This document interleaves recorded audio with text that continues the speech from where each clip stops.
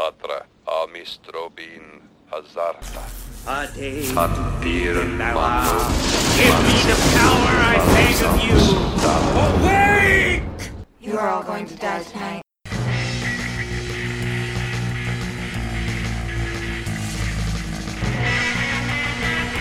Shut it off. Kanda. Shut it off. Kanda.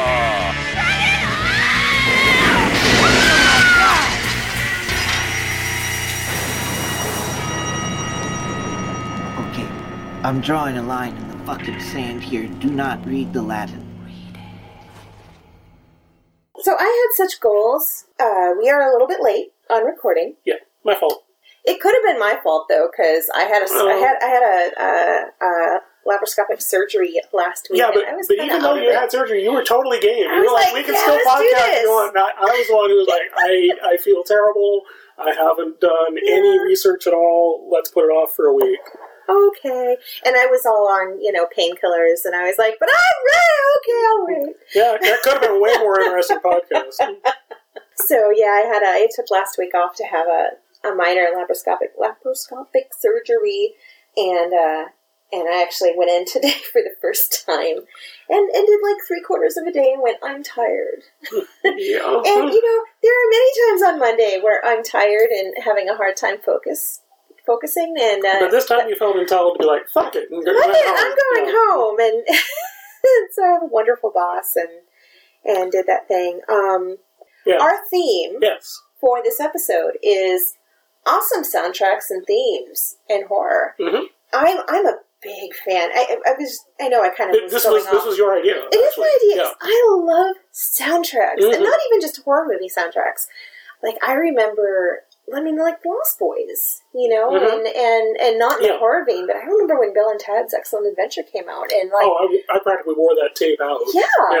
And I went to some kind of competitive something down in Minneapolis, and I never really got the opportunity. Some kind of competitive something. I'm not. That's barely even a sentence. I just want to be sure you're aware of that. When I was back in high school, and I had literally seen the movie the night before, and I never got to go to malls, and because I was with a shit ton of girls, of course we hit the mall before the competition, and I'm still not saying what it was. And but I remember your guess is on a postcard too. Yeah. But I remember buying it on tape and just wearing it out, and I just love watching a movie, and I like scores, but mainly I love just a well-crafted soundtrack where, the different song choices are either, reminiscent of something I love or just are such a wonderful journey through the movie. And I love finding music. I remember, my goodness, what was it? It was Nightmare on Elm Street 4. Yes, Nightmare on Elm Street 4. When you start getting into later Nightmare on Elm Street, you're like, They kind of blur together. There was a Dramarama song, Anything, Anything, that I searched for years because I saw it. It is during the We Have No Budget karate scene where he's getting his ass handed to him by an invisible Freddy because they didn't have the money. Because I think the plan had been for something else, and he has an invisible kung fu karate fight with an invisible Freddy. Sometimes running out of money can be the best thing for a scene. I know, but like that opening scene of Equilibrium. Yeah, it was the flashes of light. Yeah. They didn't have any money. Any money for choreography, so they just did it by lit by muzzle flares, and it's just so amazing. Yeah, and they would have never done it if they had enough money to do something that they'd thought of. But no, I searched, and the thing is, I saw some meme the other day where it was laughing about kids nowadays with the internet don't know the struggles that we had trying to find, because they didn't have every soundtrack at every record store, and it was very difficult. You couldn't just go to IMDb and see what were the songs in the credits list, and I never got to see things in the theater, so, a lot of times you're on VHS, you're like, depending on the quality of your television, what was the name of that? Oh my God, they're so tiny, I can't read them! You don't really have that problem anymore. Not anymore. I know, it's so funny. I had primarily the people that I have in my house are very used to the fact that I've got a theater screen in my very, very tiny house that exactly fills the room. I've exactly got enough room for my theater screen. And I've had a couple people come in. Did you make sure of that before you moved here?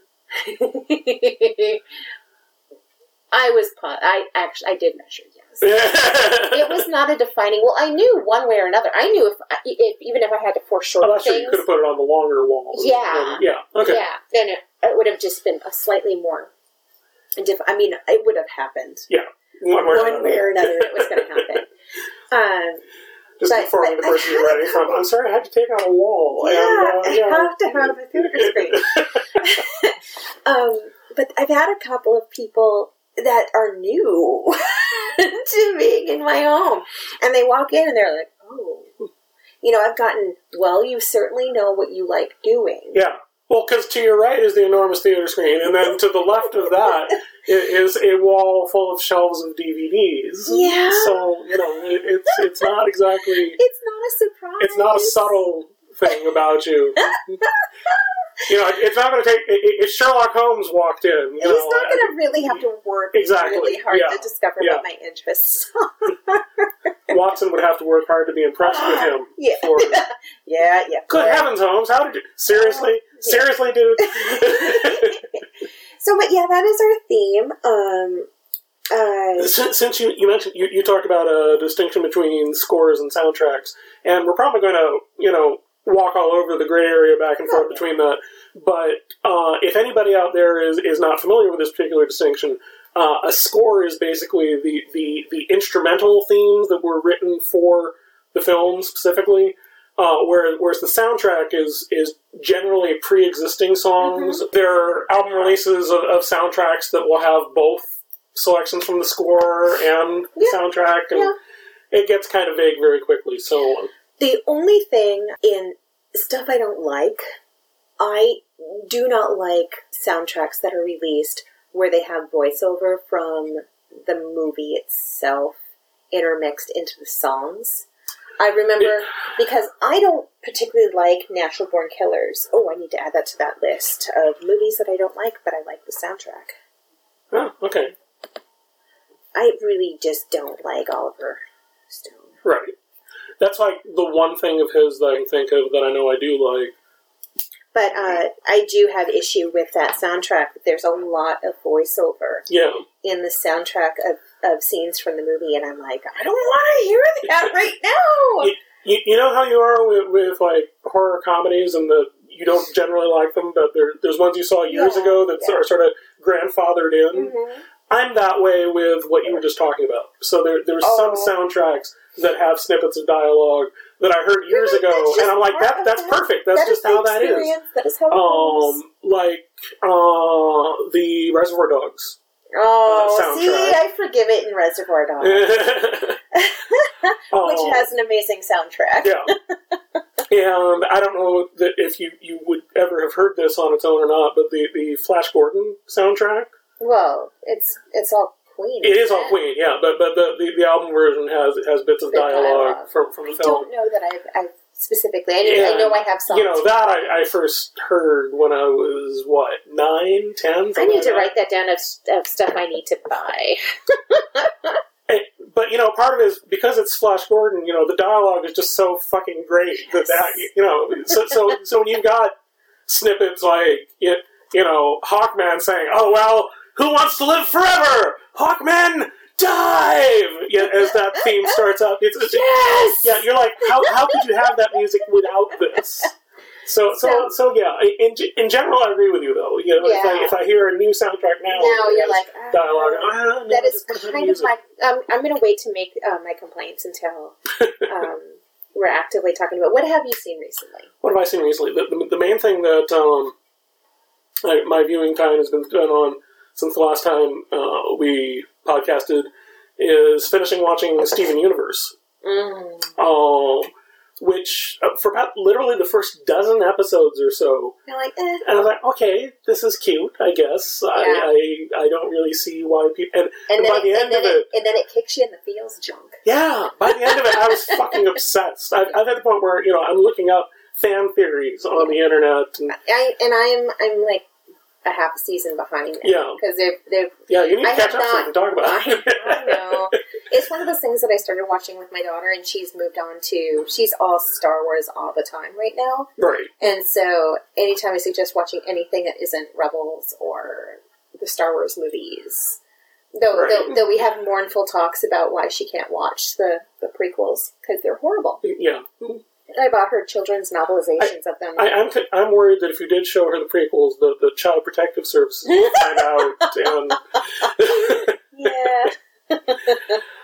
I was a little hesitant to even bring up that I've been watching Steven Universe on our horror podcast, but there are certain episodes that stray way, way far over into the edge of, oh, that shit ain't right. Yeah. Which, not something I expected going into it. Yeah. The only other thing that I've seen recently that I can think of is part of a movie. Okay. And that's, last night I tried watching Maps to the Stars. And I just couldn't get into it. Yeah. I was willing to see it, knowing nothing about it other than that Cronenberg directed it. Yeah. I knew that it wasn't horror. He's gone a very different direction, though. But I was okay with that because neither was Eastern Promises or A History of Violence, and those were both great films. Yeah. This was basically kind of like a dark satire of Hollywood. And I don't know, I guess I was hoping for something that felt more like Starry Eyes. Which is awesome. But this just didn't grab me. At about 25 minutes into it, I'm like, wait a minute, do I care what happens to any of these characters? No, okay. No, okay. Yeah, so I did your trick that you taught me of going and reading the Wikipedia full plot description so that I wouldn't be like, well, but what happens? Yeah. Or, does the finalization interest me enough where I want to kind of suffer through it now? It interested me just enough that I may give it a second chance someday. I did read it thinking, well, that's yeah. I did read it thinking, well, that's way more interesting than anything that's happened so far. Don't save it all up, though. Yeah, but yeah, no, I didn't love it. So I had the entirety of last week off. There is one thing I wanted to mention that charmed me and cracked me up early on is Robert Pattinson is playing a taxi driver. Oh, yeah? And who's Fair asks him, have you had any celebrities, in your cab? And one of the ones that he mentions is Taylor Lautner. No, that's funny. Yeah, I thought that was very cute.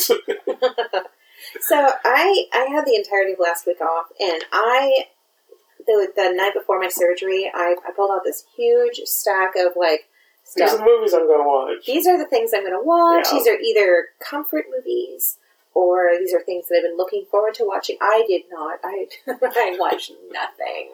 And handsome boyfriend Jim stayed with me the first 2 days after and actually took me to the surgery and brought me home. And I'm like, here's the stuff we're going to watch. He's like, that's nice, honey. You go ahead and just on your pretty little head as you fall over in a drugged haze. Yep. And it is the first time I've gone and had a surgery at a really, really big hospital where if it's a day surgery, they kind of have this huge room with little shitty hospital lazy boys. They're just nasty and not comfortable in any way because I think they don't want you to stay, which was completely part of the reason why I left as early as I did, is I'm like, this is awful. And they're all have little curtains around them so you could be in a near state of undress or, really awful. And they'll just shut the curtain around you. It's okay. We'll just shut this. You're fine. Yeah. And so they had me in there and then they get me right out, and it's I'd been in that room for 15 minutes, and they're like, sure, are you okay to go home? And I'm like, this is horrible, and I was nauseous, because I was put under, and I'm like, sure, I'll go home. And I got home, and I was like, okay, let's watch a movie, and Jim's just like, sure, honey, as he's throwing in Destiny into the Xbox player. He's like, sure, we're gonna watch a movie. Yeah, we're watching. Look at him putting this in the machine right this movie now. is called Destiny. And I'm like, oh yeah, I didn't really sleep there. I'll just sleep. And literally, I would wake up every hour and a half, going, I should really get up. He's like, sure, yeah, you should completely get up. Here's a pain pill. And good night. And it just 12 hours passed. You know, and the thing is, it's like, I managed to text people and let them know I'd gone okay. Yeah. I texted some before Which I is passed out. appreciated. I hadn't told my little sister I was having a surgery, so she gets a text going, the surgery went fine. Fine. Oh my god. You're horrible. I am a horrible, horrible sibling. I'm trying to imagine if my sister did that to me. I would fucking kill her. So, I'm like, your next surgery is not going to go nearly so well. So what I did watch is the Friday before last. Because I didn't have a movie last Friday. My Best Friend is a Vampire. Oh yeah, which is we haven't talked about that yet. 80s. It was so good. I loved it so much, and it's actually for like the love of the concepts they covered. They don't handle any of them in an 80s way. They handle Not really. them in a really progressive, healthy way. Yeah. And and it was still just in David Warner. It's so wonderful. And Renee Auberjonois was just wonderful as the... Oh, absolutely. It was just fun. Just so much fun. Yeah, it was really good. It was clever, and I liked the dialogue. Yeah. And the love interest, who they have her be like the homely girl because she's got a short haircut and is all gangly, and we're all like, she's hot. Why is he interested? Because she's hot. Yeah, that was...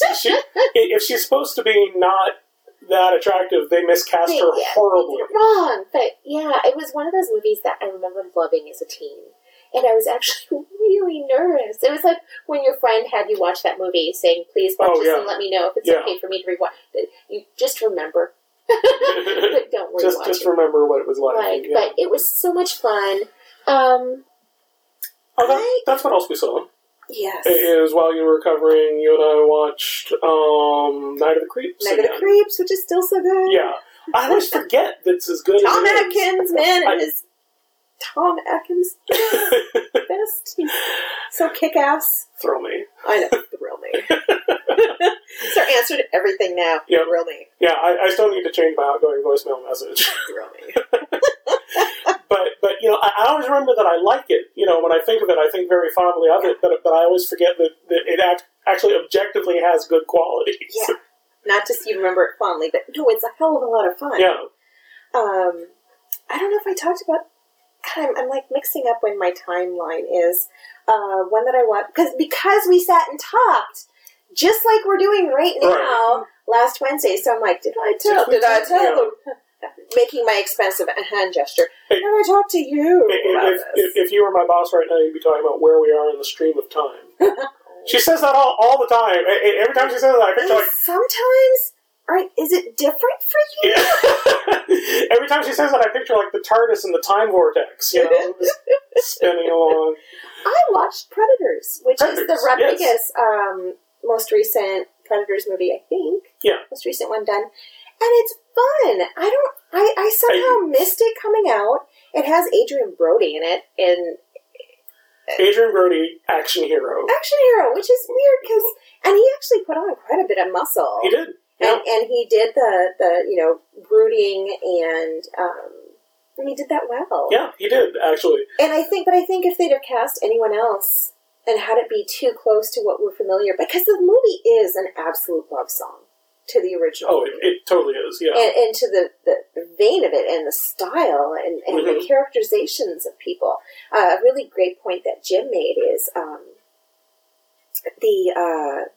the scene in the very first movie where it had the Native American one, where all you see him is do the cut across his chest, and then it pans away or something, and all you hear is like a scream or something, and you're left to imagine what that fight was. Uh-huh. That is the fight that they have with is it Yakuza fighter? I don't remember.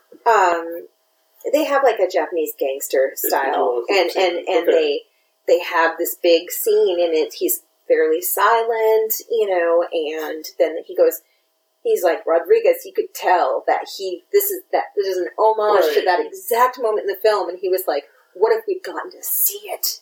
Yeah. And it completely is. But it was fun, and it didn't think too hard, but I didn't expect it to. No, but it was really fun, and there were a lot of people on the internet who just shit all over it, and I don't understand what they were expecting. What kind of apex were you hoping for it to hit? Yeah.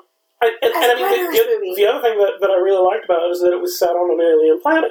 Yes. You know, and that right there set it apart from anything else. You know, when they cross a field and look up and you're realizing, Dorothy, we are not in Kansas anymore. Seriously. That's a wonderful moment. Seriously, it is. And there was a little bit of me watching. I wanted comfort food because and a lot of it was rewatching stuff that I'd already seen. I rewatched Let Us Pray again. Finally showed it to Jim, who didn't love it as much as I did. But you know, that movie had a very special. So you're breaking up with it, right? I can't date him anymore. Yeah, I figured that was only probably going to use going it to for sex. Okay, fair enough. But no, but the thing is that movie held a very specific meaning for me last year. Something that I really, really needed. And in that so same you had exactly vein, the receptors for it. Yeah, it was exactly what I needed, and it did it perfectly. And actually, he did have one really wonderful point, because he did like it. Okay, good. But his complaint was he wished, and I still want to see the movie, and I can't remember the name of it, the Rollins movie that just came out where it has him as Kane. I want to see that too. Because that was Jim's complaint, was a wish that his character in Let Us Pray had been presented less as a devil and more as like a Kane. Right. Where he'd seen a lot of things and been a part of a lot of evil and thus wanted this, you know, he's like, I wish they'd have kind of actively bent it the story a little bit more that way. I would have enjoyed it more. You know, I just realized, you know, judging this movie purely on having seen one trailer for it, but whatever the Rollins film is called, I just realized what it reminds me of in tone. It reminds me of Richard Kadri's Sandman Slim novels. Never. The premise in the first one is you've got this guy who, you know, he and his buddies were into black magic when he was in his mid to late 20s, and one of them double crossed him and ended up basically just tossing him bodily into hell, where he was, you know, a tremendous novelty, you know, a living person, you know, in hell. And so they put him in the gladiatorial games. And that's what he's been doing for the past however many years it's been since then. And he's now finally fought his way out and is coming for the guy who did this to him. And that's the setup of the first book. And they're kind of great. They've got a good sense of humor to them. I have to look into them. Yeah. I've meant to recommend them and kept forgetting. Nice. Well, I will look into them now. Kind of in that same unapologetically female, I watched Ex Machina, which you had talked about before, and you'd seen it and really liked it. I loved it.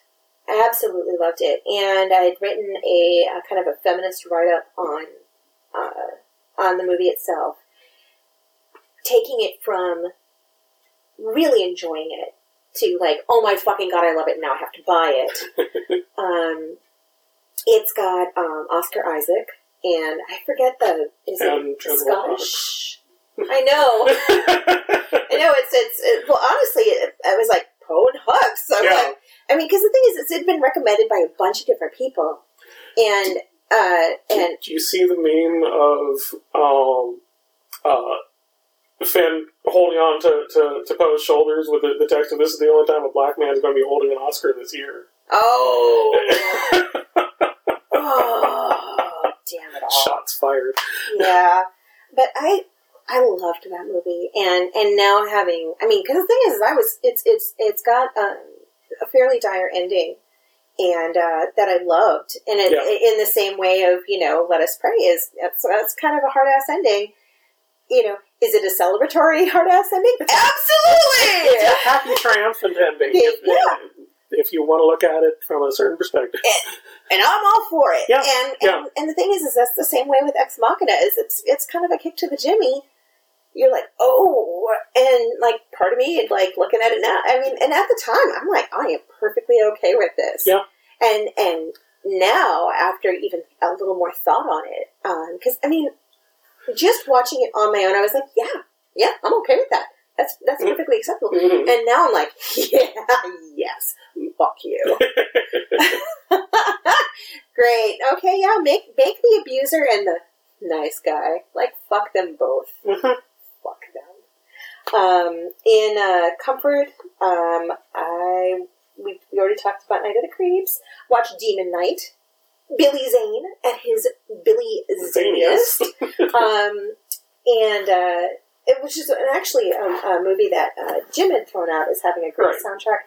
It's not a soundtrack that terribly appeals to me. That flavor of 80s, or not 80s, 90s, is not one that is great. The only thing that I remember loving in the soundtrack is right at the beginning. Yeah. That using "Hey Man, Nice Shot" as that slow car chase. Yeah. Worked really, really well, to the point where I can't hear that song now without thinking of that scene. Can I tell you? But then you there's that nothing else musically that really stuck out in my head after that point. 90s? Yeah. 90s, yeah, it won my bag. And I also watched a completely not horror, because the second night after my surgery, I was like, I really need, like, comfort movie to end all comfort movies, and my epic comfort movie that's not horror is Born Yesterday. With Judy Holliday. And I'm going to stare at you blankly. It is a 1950. It is the only Pygmalion story that I like. Oh, okay. Where because he really educates her only to better her for herself, and it does have a love, but it's because she chooses it, not because he's bettering her for him. Right. And does that mean you don't like My Fair Lady? I fucking hate My Fair Lady. Wow, okay. This has never come up before. Yeah. Oh. When he asks for slippers at the end, like, I wanted to come up over. I wanted. Oh. Wow. Okay. The ire. I was like, fuck you. I guess I'm not remembering. And the horse you rode in on. Okay. Oh, it made me angry. Fair enough. But yeah, so that's. I saw it years and years ago, and I mainly remember points of the film where he's gradually realizing that he's not treating her well, but apparently that's not how it ends up. It didn't feel like it to me. But Okay. But so no, this is a version of the Pygmalion that I love. That you actually love. I love it. And Judy Holliday's just funny. She's this brassy blonde actress who is just fucking smart as hell, and ended up passing away, I believe, I know it was to cancer. I don't remember what variant of cancer, but she was like literally working and putting a smiley face on and showing up to work up until she died. Yeah. And it's just like Bill Hicks. Yeah. He didn't tell anybody. Yeah. Literally nobody knew that he had cancer. So soundtracks and scores. So yeah, I love discovering movies, discovering music via movies, and I love buying soundtracks. One of the things I collect is my favorite movie soundtracks on vinyl, and for years I've used them as art. Mm-hmm. And I don't have as many of them out as I could. I just haven't gotten them all up, but and to me they just capture times, and I just remember listening to The Lost Boys over and over and over again. Yeah. Speaking of movie soundtracks that are wonderful, that have outlasted the quality of the movie itself. Yeah. And there's a couple of and on top of it, I think I had started the story of there's a couple of movies where I'm like, I fucking hate this movie. I don't enjoy this, and I turned the movie off, but I still went and bought the soundtrack because I'm like, this is the best part of the movie. Oh, really? Maniac. Oh, right, yes. Which I still don't think you've seen. I still have not seen it. That's the recent remake, right? Yeah, and it's done from the killer POV, where it's all from Elijah Wood's standpoint. But I was like, even so looking up at everything, basically. From Hobbit height. My two jokes about myself is, I'm short and Hobbit-sized, and my other is I can't reach anything with my tiny little T-Rex arms. Yes. So apparently I'm not going to continue that. You're fun-sized. Yes, I am fun-sized. So, what are the ones that you really... Oh, so I'm just going to throw that. Soundtracks to movies I don't really enjoy. I loved the Natural Born Killer soundtrack. Loved the Maniac soundtrack. And the Hackers soundtrack is really good. And I never really loved Hackers that much. It's not horror, but... Yeah. I completely love Hackers, but I was way more the target audience than you were. I refer to that as a very stupid movie made by very smart people. Because with a lot of the references they're tossing out, it's clear that they did the research into, how the subculture actually works. Yeah. And they were like, yeah, okay, that's cool. We're going to do it this way for the movie because that would be awesome. Yeah. But yeah, it does have a great soundtrack. If we're talking about soundtracks we love to movies we don't like, I have to just completely nail that one and go for Suspiria, which has an amazing soundtrack. And I is that Goblin again? It is Goblin. Yeah. I think it's Profundo Rosso, Deep Red. I found out while researching this that he had someone else working on the soundtrack and didn't like it, and at the very last minute approached Goblin and told them, okay, if you can write the score for this in one night and record it the next day, then we're good to go. And that's what they did. And it's one of their most well-loved soundtracks that they did for any of his films. Oh, that's wonderful. Let me see, what else? I no longer love The Crow quite as much as I did. Yeah. But it has a pretty fantastic soundtrack. I'm one of the weird Yeah, you never loved it. I never loved the Crow, and it just something about it just hit me wrong, and again, it's that 90s. Yeah. I'm very particular about the 90s music I like, and it wasn't mine. Well, here's a 90s one that I know we've mentioned before that we brought up because of one song, and that's Stigmata. Oh, the Stigmata soundtrack. Yeah. I completely forgot to write that one down, but that is literally one of my favorites. I still listen to that. Really? That soundtrack. I'm going to have to give it a listen. The only thing that I remember off of it is that one Chumbawamba song is really good. If there were any justice in the world, that was the song that they would be known for. Famous, and it's not. Instead of Tub Thumping. Yeah. Which, which is a thing.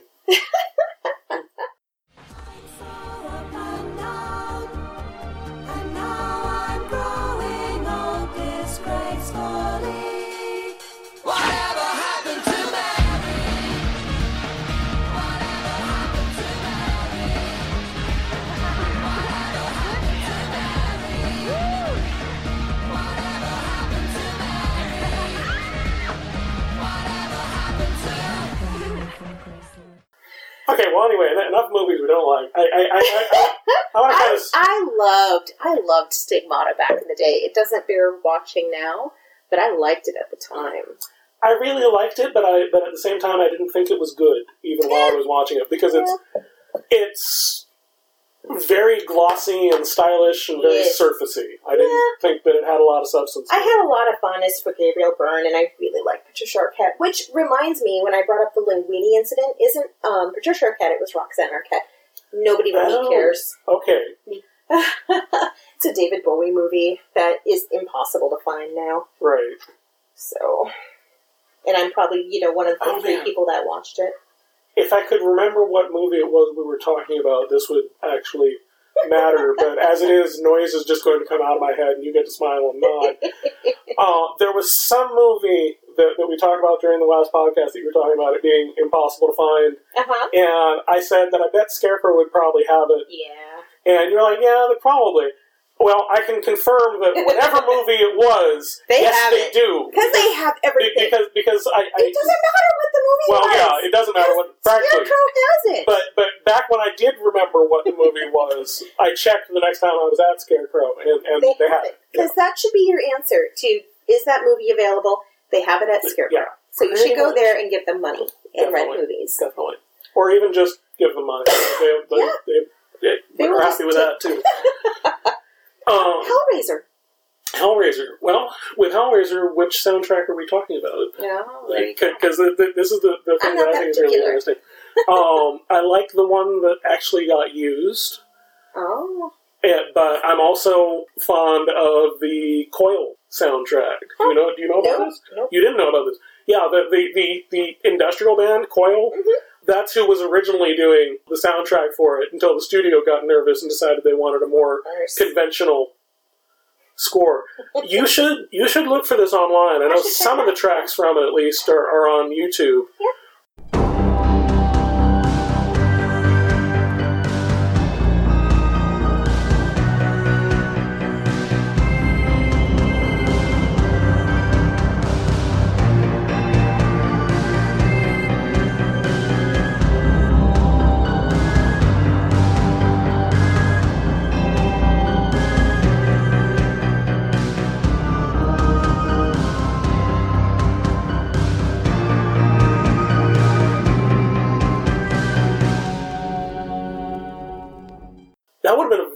different movie experience. I really like what they did.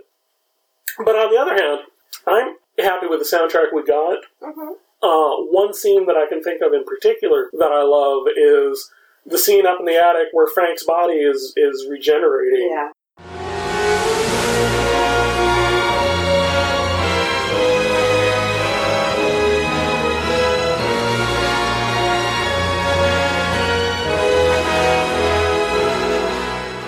I think practically any other composer might have treated that as, oh, this is a horror moment, because scary, icky, gooky things are happening on the screen.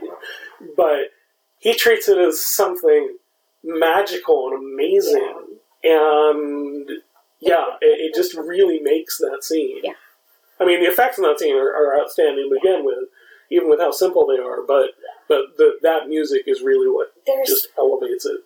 And there's so many things in Hellraiser where it is not treated the way in a traditional horror sense. Yeah. The love that she has, or, if it's love or if it's lust, Mm-hmm. But, in no other movie are they going to have him so, granularly coming back to life and so viscous and have him be a sexual love interest, because she doesn't care. Yeah, no, she will take him however she can have him, and she will do anything, and that's not an approach that I remember ever seeing of it having, instead of inspiring horror of just thank God I'll take you how you are, and that was awesome. Well, one of the other things that fascinates me about Hellraiser that I noticed years ago is it literally inverts the way horror movies often treat this. In a lot of horror movies, down is bad and up is good. You know what I mean? Like the creatures lurking down in the basement or down in the cellar. Yeah, but not in Hellraiser. Yeah. Every time in that, the camera's trying to pan upwards towards that attic. Oh, yeah. That means badness. That's where bad things lurk. is up, is above you, and that's just such. That's really interesting to me. I can't think of anything else that has quite done that. Yeah, I want to circle around and just basically start with, although we already started. Maybe a better way to put that is my list starts with a handful of films that I kind of consider like the canon of horror movie soundtracks, which starts with Psycho. Yeah. That's really basically the film that we can point back to in terms of... And use. Yeah. The idea of having just dissonant music. I haven't shown that yet for a while. No, you haven't. It would be funny. Yeah, you should watch that. But, horror movies to this day will use just really dissonant sounds to create unease. And I think really all of that just comes back to Psycho. As so many things do. Yeah. It's one that I never think of when I think of my favorite horror movies, because it's just so massive and influential that it is the foundation on which other things are built. I can't see that forest because I'm too close to the trees. Mm-hmm. Along similar lines, The Exorcist, even though it gets really used a lot of classical, and it gets really overshadowed by Tubular Bells, but a lot of the other stuff. Like I was listening to the In Egypt portion just the other day, and and there's just a lot of really interesting pieces in it that are all really, really good.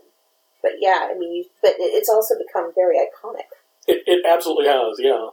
And that's what I was thinking of for this first section on my list here. And the next four definitely are like ones that you only have to think of a tiny little bit of the theme, and you're put back in the movie, like Jaws. Yeah.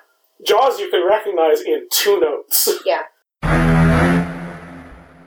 You can't get more iconic than that in terms of a horror movie soundtrack. A Nightmare on Elm Street, I don't think would be nearly as fondly remembered, and I don't think it would have as many sequels as it did if it hadn't been for the use of music. Yeah, the music, it just makes you so uncomfortable. Mm-hmm. It's kind of Pavlovian, and I'm going to be scared now. So I want to go completely film nerd on this for a second, and talk about diegetic versus non-diegetic music. And I've heard the term before, and I've heard the definition before, and you always it's forget escaping my... Yeah. Diegetic sound or music is something that's actually supposed to be happening within the movie. Okay. Something the characters can hear. Okay. Whereas, most soundtrack and score music is non-diegetic. Mm-hmm. It's strictly for the audience. Yeah.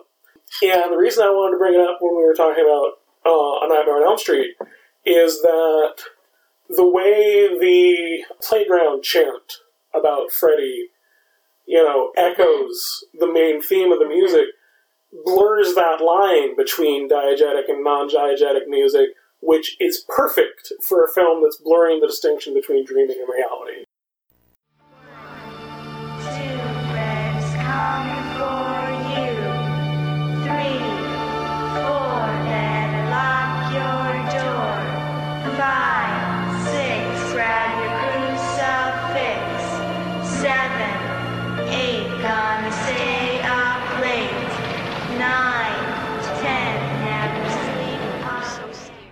Yes, very much so. And this has nothing to do with what you're talking about, but we had spoken earlier about how certain songs now have become about that moment. Oh, yeah.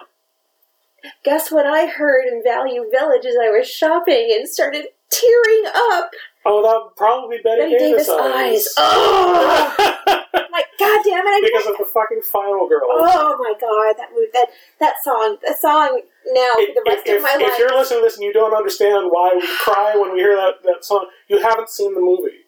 Because it skirts this wonderful line of a little bit of horror and a little bit of comedy and a whole bunch of fun. And it is a beautiful homage to the original slasher movies. And it's just joyful. It is joyful. It's a lot of fun. If you want your movies to be really, really highbrow, and there's a place for that. Yeah, this is not that. This is not that. It is clever, though. It is clever. Yeah. But it is a fun ride.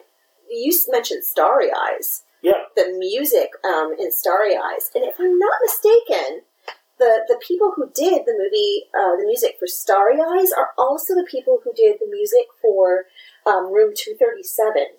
Oh, really? I think. I could be full of shit. I have that's entirely plausible. Yeah, that whole music box. Mm-hmm. That because it was the theme in Starry Eyes through the whole thing. I remember just loving that, and I remember loving even in movies I didn't like on initial watching. I remember really enjoying the music in Room 237 because they had different themes for every theory. Mm-hmm. And I remember getting that. But Starry Eyes had this beautiful music box moment that it was so disconcerting because everything was so... I think there was just such a body horror. And then it would have this beautiful...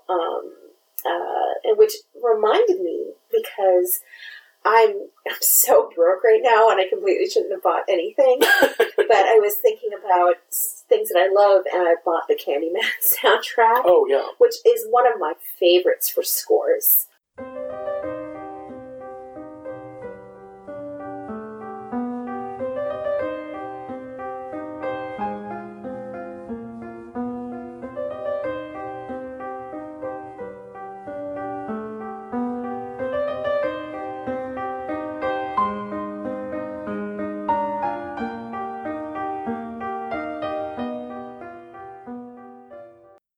And, that's Philip Glass, right? Yeah. That's not who I would think of to get to do a horror movie soundtrack. No, but it's one of those that's become really iconic. And for a long time, I used to love, I had the Candyman theme as, and I had that as my ringtone.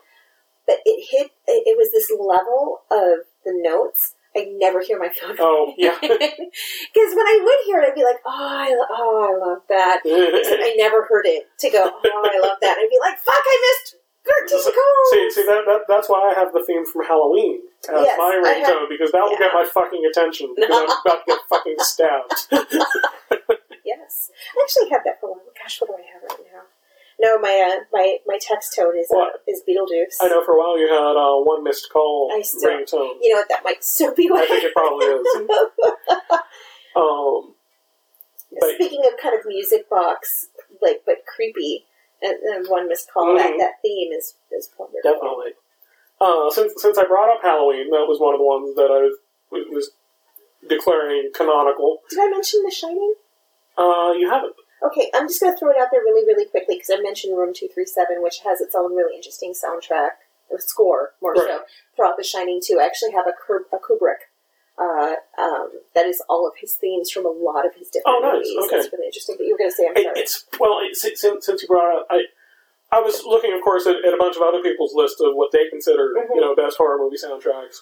Partly to get reminded of a few things that I'd forgotten, and largely like, you people are wrong. Our opinions are correct. But several people mentioned The Shining, and while I have to admit that the music in it is very, very effective, I don't find it very memorable. But when you hear it, you're like, oh, yeah. Yeah. And there's a very much a theme, like with Carpenter, where it definitely wears that stamp that you know that this is a Carpenter piece, that a lot of Kubrick's music that he used, the orchestration that he would use with his scores, it really carried that flavor through a lot. I mean, one of the things that I have has stuff from Doctor Strangelove to The Shining to Eyes Wide Shut, and a lot of his different themes versus having just a specific score. It just has all these little pieces, but when you hear them, you're like, yeah. Right. Yeah. Huh. Yeah. I'm going to have to listen to that. The last one in my canon here is Friday the 13th. Yeah. There's another one where just, you hear just a few notes from it and you are transported to it. That's one of the things that I just absolutely love. I knew right away that I was going to like Freddy vs. Jason because it used elements from both of their themes in the opening. And I was like, okay, I am in safe hands. But, that Halloween soundtrack. I've talked before many times that the first time I saw Halloween, I didn't really care for it because I'd seen too many things that imitated it. It completely blunted the impact of it. But that theme music is terrifying in and of itself. It just really perfectly encapsulates the film because it feels relentless in the same way that Michael Myers himself is. Yeah. And that it's the shape. That it's just, that you can't reason, you can't, there's nothing. It's just, it's going to keep coming like the tide.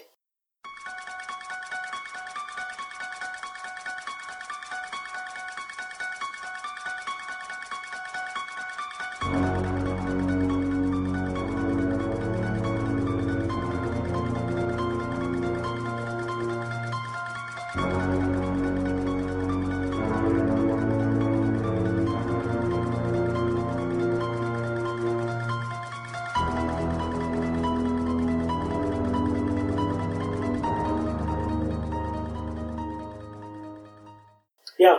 And one of the things that makes me really happy now, have you heard that John Carpenter has been touring? Yes. And doing... There's a U.S. date now. Yeah, because for a while it was just like, there's like an Icelandic date or something. Yeah. And the thing is, with John Carpenter, is he is the curmudgeon. Absolutely. Yeah. And he's the curmudgeon who doesn't seem to love his horror anymore. He doesn't...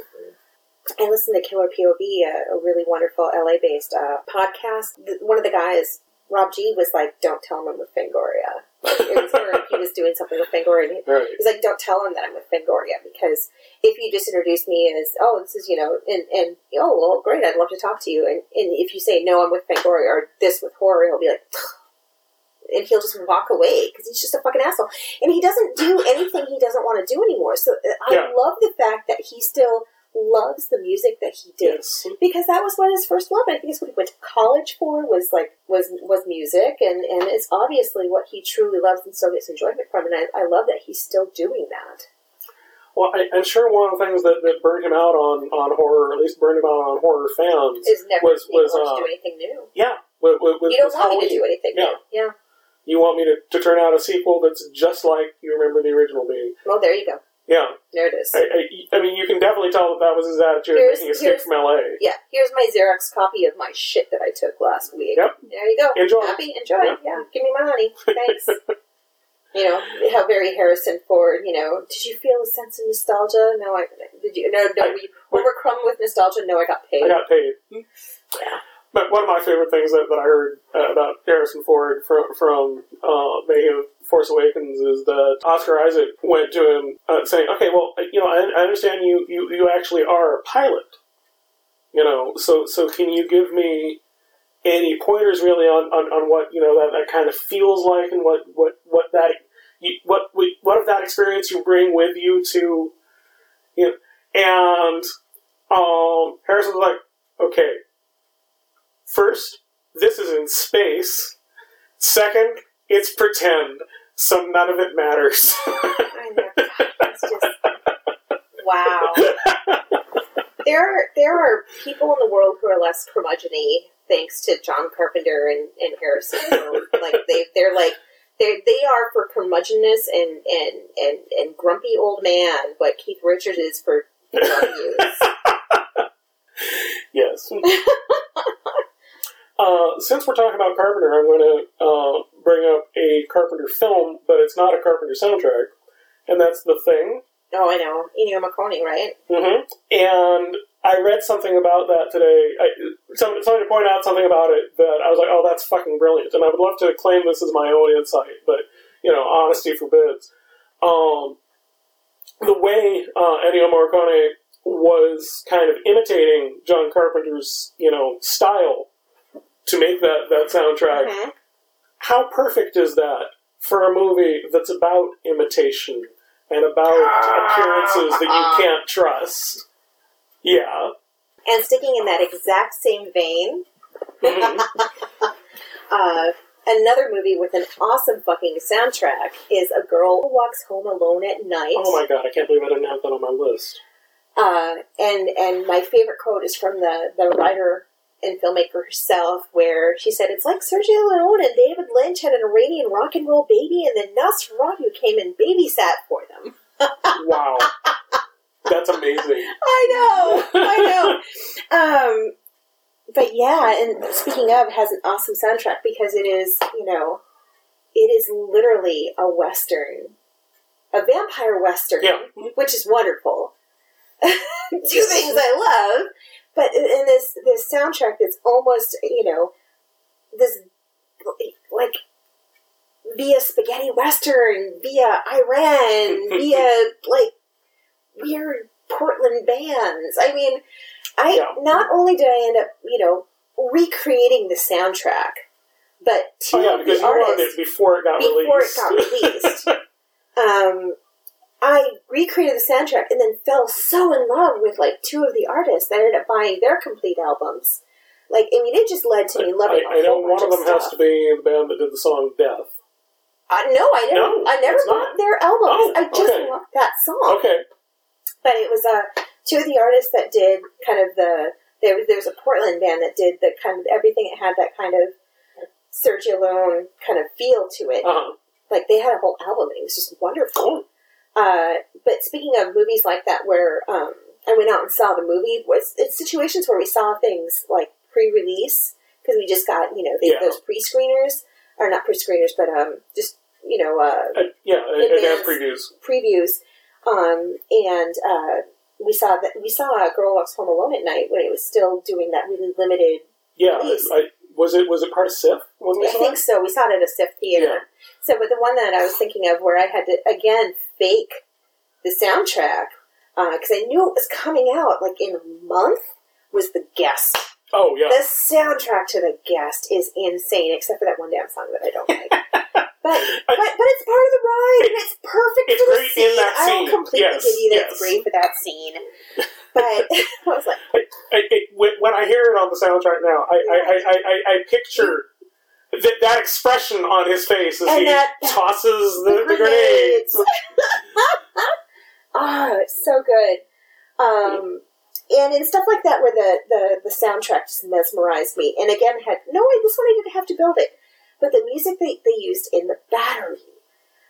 Oh, I don't remember the music. Oh, there was a couple. There was that the song that he sings when he's getting really drunk, and then he shuts the zombie in the room with him. You could take all bones.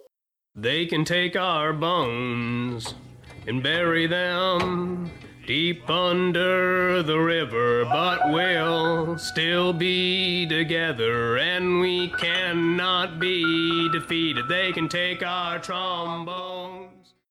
Oh, yeah. Okay. Yeah, there was some great music in that. And then they did a beautiful, he got a cover of, the Johnny Cash, Ain't No Grave. Because he didn't get to use Cash's version, because they had no money. Yeah. But he had a guy, they had him do a cover, because he's dead. They didn't have the cash to use Cash. Yeah. Bump. Bam!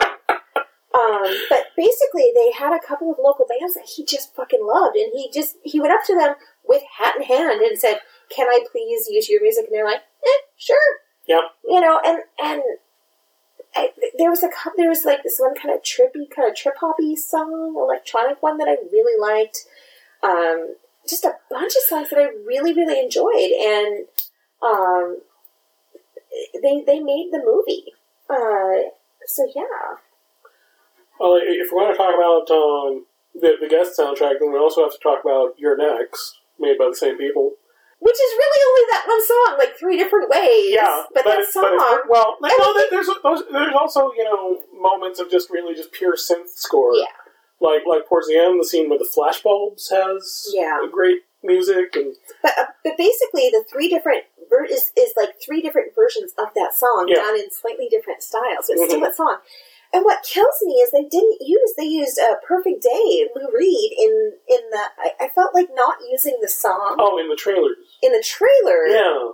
It was just weird. And it was just, again, in that they completely ruined the selling of that movie was poorly done. So do you know why they had more than one version of, No. What the hell is the name? Looking for the Magic. Looking for the Magic, yeah. God, I listened to that song. Like, literally, I had that on repeat for so long after we saw that movie. This is a great story. I love this story.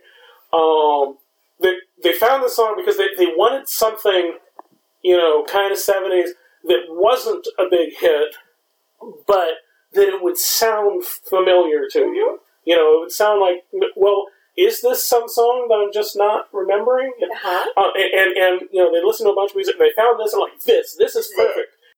Oh, mercy.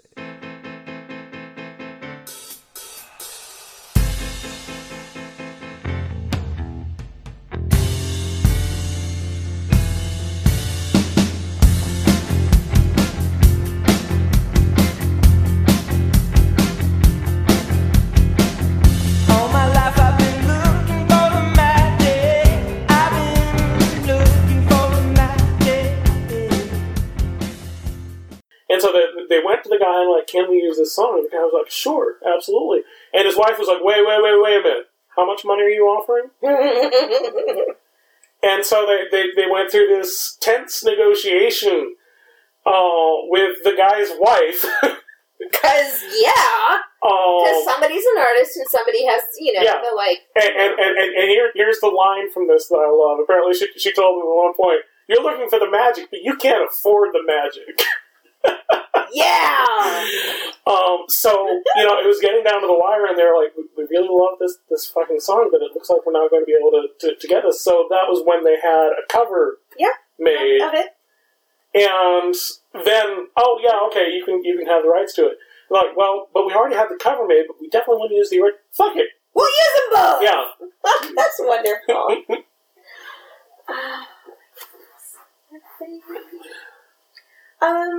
So I mentioned the Candyman, the Wicker Man. So much of that movie is made by the music they use. It is. I just don't like any of it. Well, there you go. Stuff that I want to mention that's kind of more in the vein of scores that I love and put me in the thought of the movie that I'm listening to, It Follows. Yes, absolutely. That's probably the best horror soundtrack in years. Yes. And kind of in that same vein is the soundtrack to Crimson Peak with its score. Oh, yeah. And then, not in movie, but in television, Penny Dreadful's music is amazing. Which have you still seen one episode? No. I've now seen twice that. You've seen two? I've seen 2 episodes. And you liked them They both. were both great, yeah. I know, I'm sitting on season, I watched like 3 or 4 episodes of season 2. I just watch so little television. I know, Yeah. I know. And I bought the second season on Blu-ray, and it was one of the things I was going to watch during my recuperation, and I played Diablo 3 and killed, I defeated the game twice with 2 different characters. I mean, not all in one stretch or anything, but that was what I did. If we're going to bring television into this, then we have to talk about Hannibal. Because the music in that was amazing. And just the use of everything. Like, it was as much a character. Yeah. And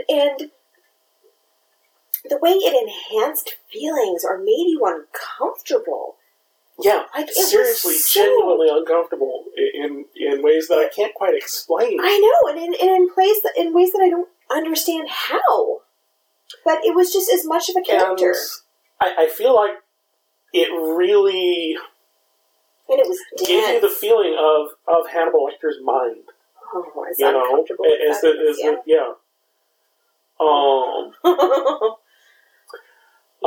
was the other character. And also in the finale, that Susie Sue song. Jesus Christ, giving us a fucking Susie Sue song? I know. It's just fantastic. I've listened to that so many times. It's ridiculous.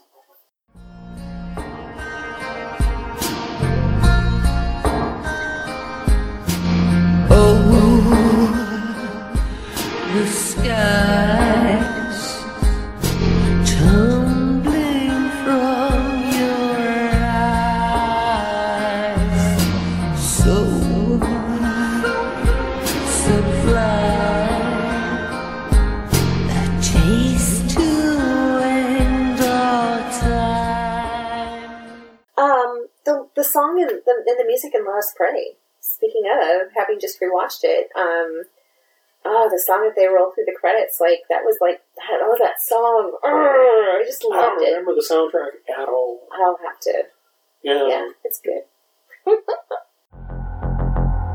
It calls to me, I hear it when I'm asleep, but when I wake, he's gone.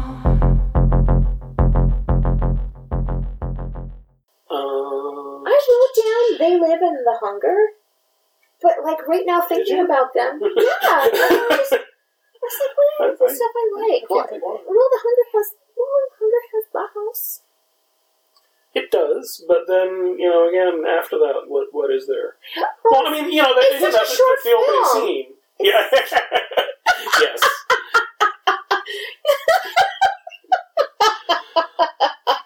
Because you turn it off before it's more than halfway over. That's right, because there's nothing. Well, I fast forward to the after the credits. So that's it. They Live is not even one of my favorite Carpenter soundtracks. The other Carpenter soundtrack that I do want to mention, though, is The Fog. Oh, yeah. Because that's pretty fantastic. And for a John Carpenter theme, it's really restrained. Yeah. Actually, the Fog is really one of my favorites of his. And I've got it's pretty great. Scream Factory. And it's one I've always meant to show. And I haven't yet. Speaking of restraint, another article I was looking at earlier today made the point about the soundtrack to Alien. That not only is the music in it great, but the scenes where they choose not to use music are incredibly effective for that. Mm-hmm. Yeah. And I thought that was an excellent point. A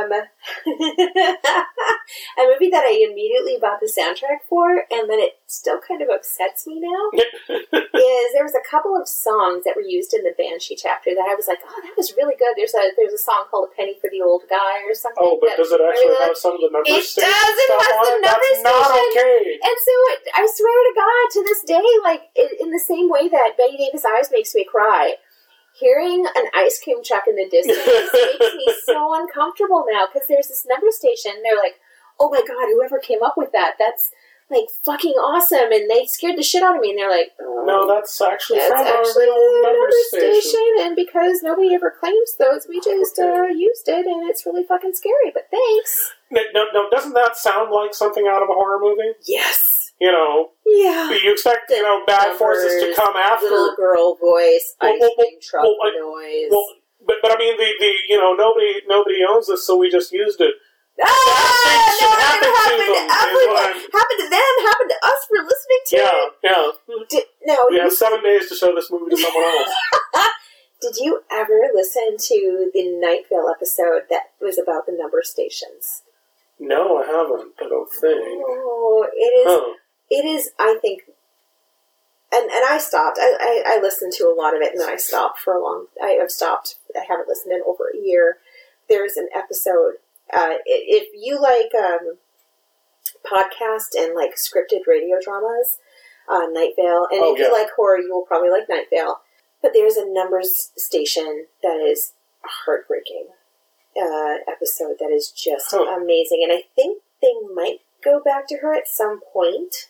But basically, they have a character who does the voice of in a number station. Oh, interesting. Okay. She kind of like gains consciousness, but then fades back to the Flowers for Algernon trope. Yes, that just fucking kills me. Yeah.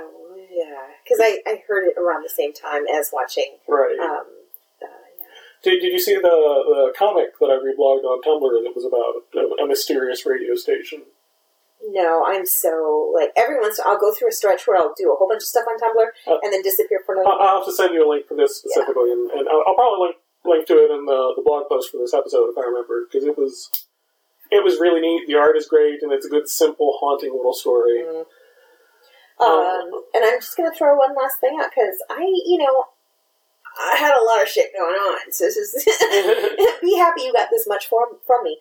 Nightmare Before Christmas. It's not really horror, but it's wonderful. It is wonderful. So I've actually got a few more here. I bet you do, because you actually did a lot more research than I did. I'm going to toss out in no particular order.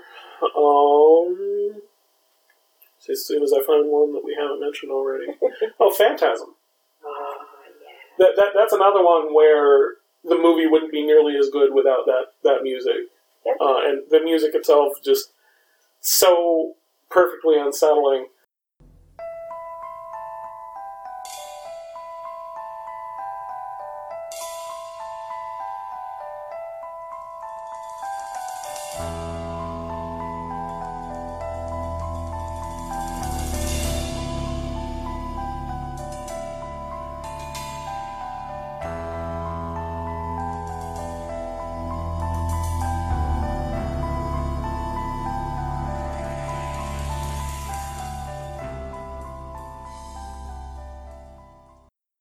And I found out today, I'd never heard this before, they were really heavily influenced by Goblin and the soundtracks that have been done for Giallo films. Which makes perfect sense now that I know it, but I never had considered that before. I've got to mention Tangerine Dream. I've got to mention Near Dark and Firestarter. Oh, yes. Well, Tangerine Dream, didn't they do a variant of, weren't there 2 versions of Legend? Yes, and they did one of them. Mm-hmm. Which I always wanted to like more. The only thing I liked in it was Tim Curry. You and a lot of other female friends that I have of a certain age who, were at a very influential period in their lives when they first saw that movie, and have turned out kind of wrong. But anyway. In only the very best way.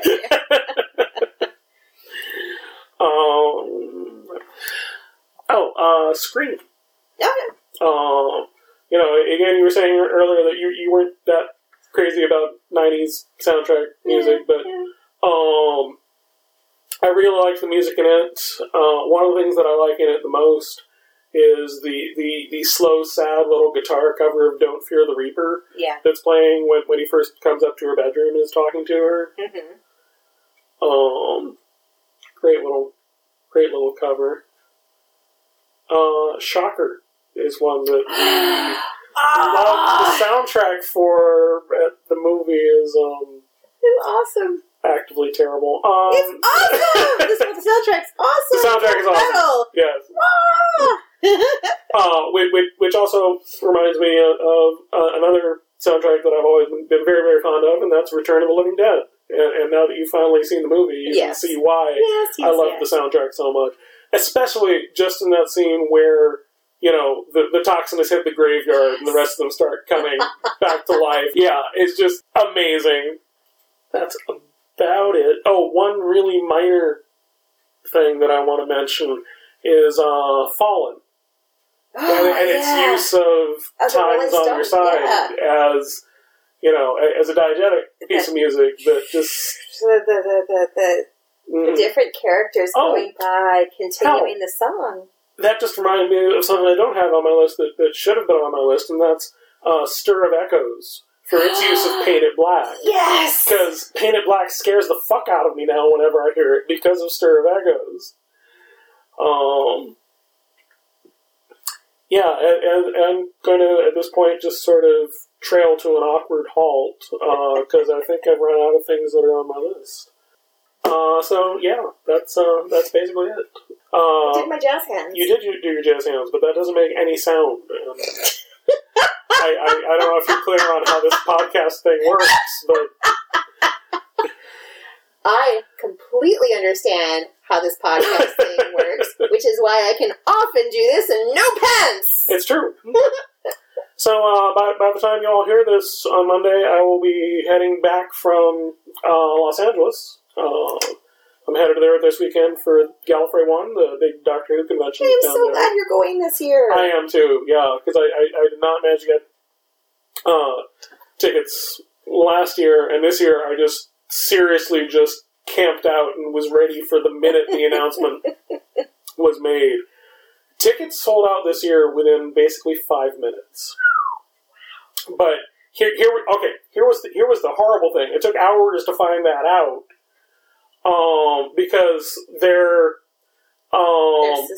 system actually crashed, and so they had to announce, okay, well that's not working. Send email to this address. You know, first first X amount of people who send us. That is wow. And go. And yeah, I saw that, and I sent mine out like. I had the email composed and ready. Like, this shit could go down. Yeah, I was like, okay, what's the address? Copy, paste, send, boom, done. And yeah, so I was one of the people who managed. I don't know what they're going to do this next year. I mean, they've clearly outgrown the infrastructure that they have for handling this. But on the other side of it, don't want to necessarily get bigger. Oh, they absolutely do not want to get any bigger. This is the size convention they feel like they can throw in. They want to keep it a size where you can feel like you get to know the people who go. Yeah. And I agree with all this. It's kind of rough for those who can't devote themselves to, making that ticket happen. Mm-hmm. So yeah, I'm really excited and looking forward to this. And like I said, by the time this podcast goes live, I'm going to be fucking exhausted and heading home. All right. Well, anyway, you guys have a great time and talk to you in 2 weeks.